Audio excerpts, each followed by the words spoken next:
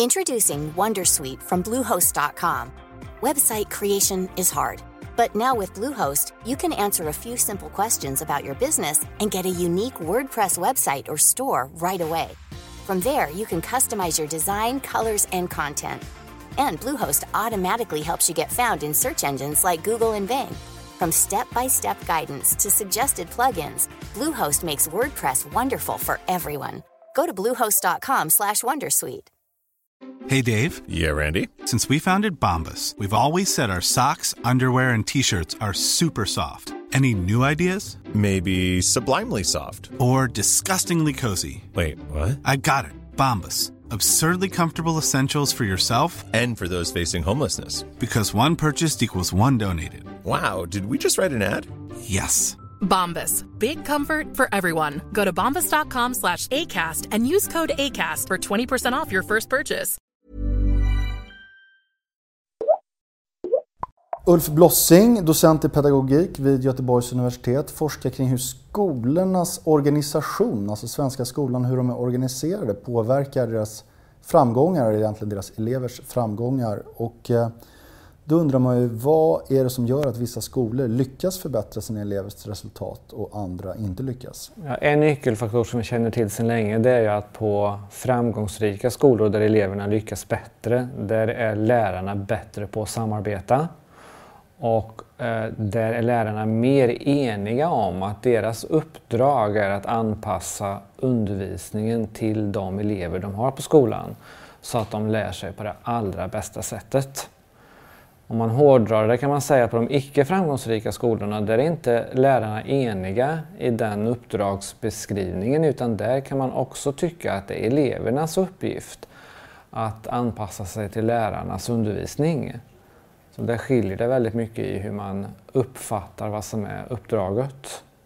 Men hur viktigt är det här egentligen, just organisationen jämfört med till exempel lärarnas engagemang och kompetens? Är det en viktig faktor? Jag skulle ju säga att forskningen visar att organiseringen är väldigt viktig därför att det handlar om att få till en kommunikation på skolan. Eftersom läraruppdraget är så komplext, det vill säga man ska kunna sitt ämne eller flera ämnen, man ska kunna hur det ska organiseras och förmedlas till eleverna, där eleverna ju har olika bakgrund och förutsättningar. Och för att klara den här komplexiteten så behöver man stöd av sina kollegor. Man behöver diagnostisera eleverna, man behöver planera undervisning och så vidare. Och för att få hjälp av kollegorna så måste man samtala med dem, så måste kommunikationen fungera. Och alltihop det där måste organiseras för att man ska klara den planeringen i förhållande till läroplanen. Och då är ju organisationen ju det som säkerställer att det blir någon ordning i det där samarbetet. Så organisationen är ju avgörande och det visar sig att framgångsrika skolor de har en väldigt tydlig struktur på sin organisation, det vill säga vilka grupper man har, när grupperna ska träffas och vad det är man ska göra i grupperna. Det finns till exempel ledare i grupperna som håller ordning på dagordningen och leder samtalet och så vidare. Att lärarna ska samarbeta med och utveckla varandra, det kan ju tyckas ganska givet. Vad i din forskning skulle du säga som är mest anmärkningsvärt och kanske förvånande? Ja, det kan väl vara just som du säger att man inte ser till att organisera för detta. Att man inte har en tydlig ledning på skolorna, att till exempel inte rektorerna uppfattar att det här är deras uppgift. Och då blir det ju vår uppgift som forskare att förklara detta. Och då finns det i forskningen belagt att det finns en väldigt stark tradition av att det är den enskilde och ensamme läraren som ska sköta hela läraruppdraget. Och sen så har ju vi jobbat i Sverige med att försöka ändra på det och tänka att skolor inte är platser för enskilda lärare, utan skolor är platser för en organisation där lärare går samman. Och det kan väl tyckas lite märkligt att det ser ut på det viset. Men det finns en föreställning om att skolor inte är organisationer, utan skolor är behållare för enskilda företagare eller för enskilda lärare. Det diskuteras ju mycket i Sverige om de fallande skolresultaten och PISA-undersökningarna och allt det här. Skulle du säga att det här är en viktig del i den problematiken, det just du forskar om? Ja, det är ju en problematik. Sen finns det ju en rad andra mer strukturella problematiker. Men det är ju fortfarande en problematik som vi jobbar med. Att det är svårt för skolor som jobbar med sina resultat att få till den här organisationen. Det blir väldigt mycket konflikter mellan till exempel skolledare och lärare. Där lärare på sådana skolor kanske känner sin professionella identitet hotad och begränsad och kringskuren, för man tycker inte att man får det friutrymme man är van, och där man inte har någon erfarenhet av att ett samarbete med andra kanske kan stödja och utveckla professionen eller de professionella färdigheterna istället. Du talar ju mycket i din forskning om olika typskolor. Vad finns det för olika typskolor och vilken är vanligast i Sverige? I forskningen så finns det många sådana beskrivningar, men en enkel sån beskrivning det är ju att det finns 3 typer av skolor. Det vill säga det finns de som är professionella, som då är de här som är framgångsrika. Och så finns det i andra änden de som är särboskolor, det vill säga de skolor där man har grupper av lärare som kör sitt eget race, som har sin egen uppfattning om vad uppdraget i skolan handlar om.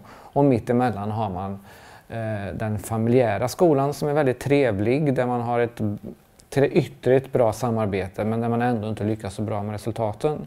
Men det vi har gått vidare med är att titta lite mer i detalj på det här för att se hur det kan variera.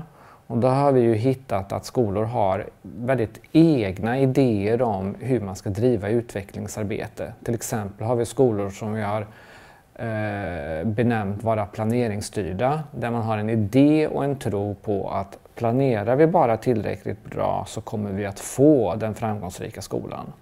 Eller så har vi den idéstyrda skolan där man tänker sig att om bara lärarna ges helt fritt utrymme här att omsätta sina egna idéer, då kommer vi få den framgångsrika skolan.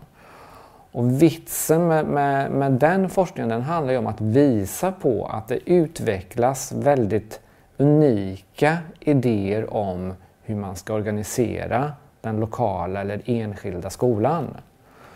Och ska man förbättra en skola, ja då måste man först ta reda på vad är det för idéer som finns på den här skolan. Vad är det lärarna och rektorerna på den här skolan tror är framgångsrikt? Men kan man säga någonting att den här typen av skola är den bästa? Nej, det kan man inte. Inte med den typbeskrivningen. Man kan ju säga att den professionella typskolan är bäst. Men det säger sig ju självt. Men man kan inte säga att den planstyrda skolan är bäst eller den idéstyrda. För det beror ju på i vilken utveckling skolan är.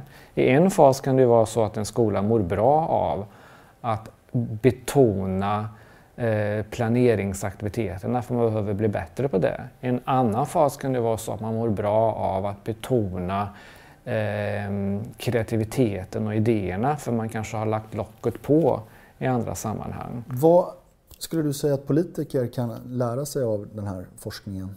Ja, politiker borde lyssna mer på rektorerna och deras berättelser om vad det är för skola de jobbar i. Och anpassa stödet, alltså kommunalpolitikerna borde anpassa stödet till de lokala enskilda skolorna bättre. Att kanske inte så ofta anamma generella kvalitetssystem och så vidare som inte tar hänsyn till de lokala förhållanden som råder. På riksnivå skulle jag säga att man skulle uppmärksamma och ta vara på de faktiskt kommunala experiment som pågår och som har gett bra resultat tack vare decentraliseringen, och lära sig av det. Och att man kan sprida det då på riksnivå mer än vad som görs idag. Är vi helt enkelt för dåliga på att lära oss av de bra exemplen och ta till oss av dem? Ja, vi är för dåliga på att lyfta upp de lokala och kommunala exemplen och sprida dem.